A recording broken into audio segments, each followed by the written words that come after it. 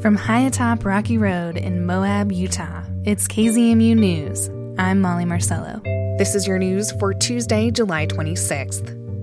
Photojournalist Luis Cinco has worked at the Los Angeles Times for over 2 decades. During his career, he's contributed to Pulitzer Prize-winning projects and reported on everything from earthquakes to war and wildfire. And recently, he got to talking with his adult children. And I was just talking to them over like dinner or something about what they knew about where water comes from and what they know about the Colorado River. Turns out, not much, which stunned him. He describes his kids as pretty well educated, but they, like lots of Westerners who live in the Colorado River Basin, did not make the connection about how this water body supports them in their daily lives. My kids are pretty smart, and them having very limited knowledge about it, I thought, maybe now is the time to give people like a refresher course on this river. He gave himself an assignment. In between regular projects with the LA Times, he traveled the length of the river to photograph it. The story it tells is a stark one, a snapshot of not just the river and its reservoirs, but the people and the communities it supported, from its headwaters in Colorado to its delta in Mexico. Today, we speak with Cinco about his project called The Colorado River, Where the West Quenches Its Thirst. Your photos capture nature, landscape, wildlife, but they also capture people.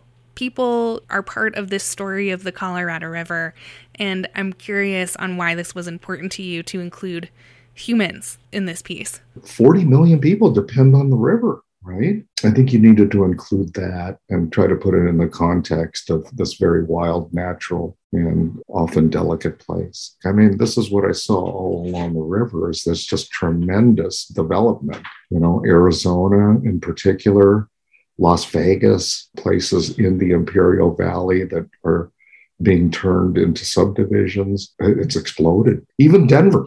I went up to Denver. I hadn't been to Denver in probably about 15 or more years. And it's a much bigger city now, especially east of Denver, on the plains where these neighborhoods are just popping up like mushrooms. Where's all this water going to come from? The West is getting aridified. It's getting hotter. It's getting drier due to climate change. And, it just gets worse. Climate change basically feeds on itself. And I don't know. I think that's something that we've got to really start thinking about very soon. One of the things that can kind of get tossed aside in reporting on the Colorado River is Mexico. We're always talking about the 7 states and the federal government and how these states are going to deal with cutbacks and what the federal government is going to do if the states don't have cutbacks. Like, that's kind of the conversation right now. But Mexico is a part of this. And you went to Mexico. Can you tell us about your experience reporting there? Well, the delta is almost completely decimated. The river rarely, if ever, makes it to the sea anymore, and the ecology down there is completely altered. So, we use up a lot of water north of the border. And I believe the latest amendment to the Colorado River Pact calls for cutbacks to Mexico in times of drought.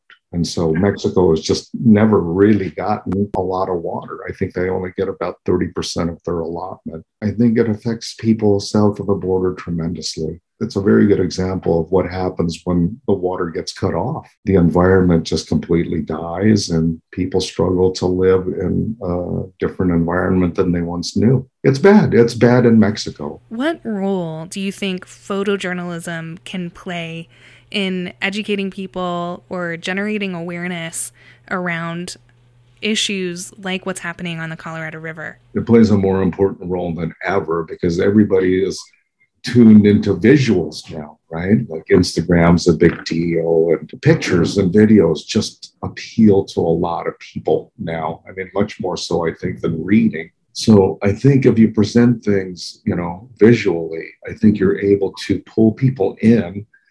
And then when you pull them in and they actually start reading some of the copy, then they actually learn something and understand something. Again, I'm not an expert on this river. What I basically documented is what I saw.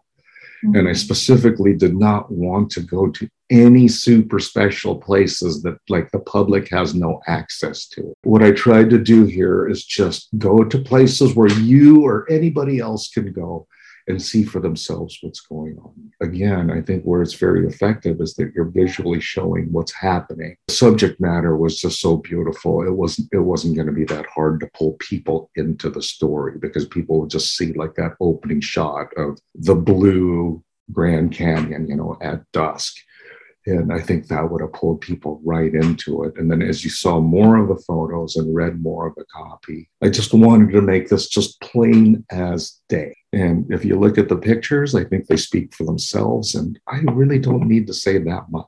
I think there's just something about doing a visual here and now that is really helpful, not only understanding the basin, but understanding what persistent drought, what climate change, what development is doing to it. Because I talked to our environmental reporters, I could not get a reporter on this story for more than a year. They think that this is just kind of like some fluffy piece that okay, go ahead, you're the photographer, go ahead and do this, right? But I think that sometimes environmental reporters get too caught up in their esoterica and their knowledge. And that sometimes isn't easy to convey. We're talking about very complex things working together to cause what's happening. And like I said, I just tried to find like some very simple way to just show it.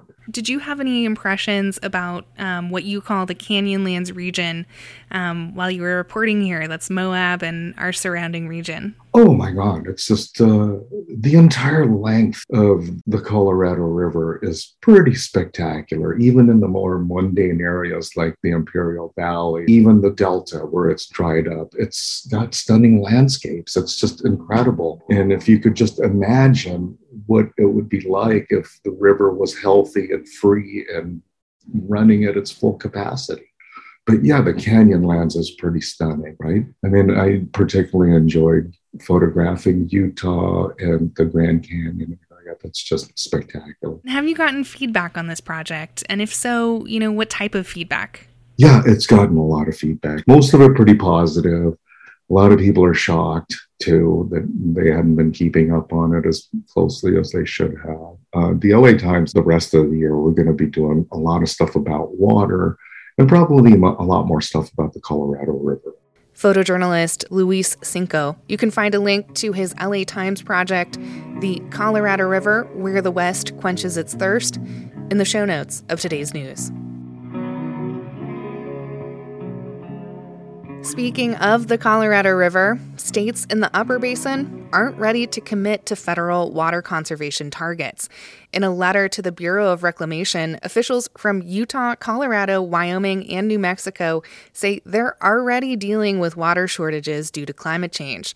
Colorado Water Conservation Board Director Becky Mitchell says the focus should be on how to conserve water in Arizona, California, and Nevada. The effectiveness will be limited dependent on what comes out of the lower basin and their plan moving forward. So we're looking forward to seeing that. The letter argues Congress should reauthorize a water conservation pilot program first tested in 2014. The Colorado River's biggest reservoirs are at record lows. Federal officials are calling for an unprecedented amount of water cutbacks among the states.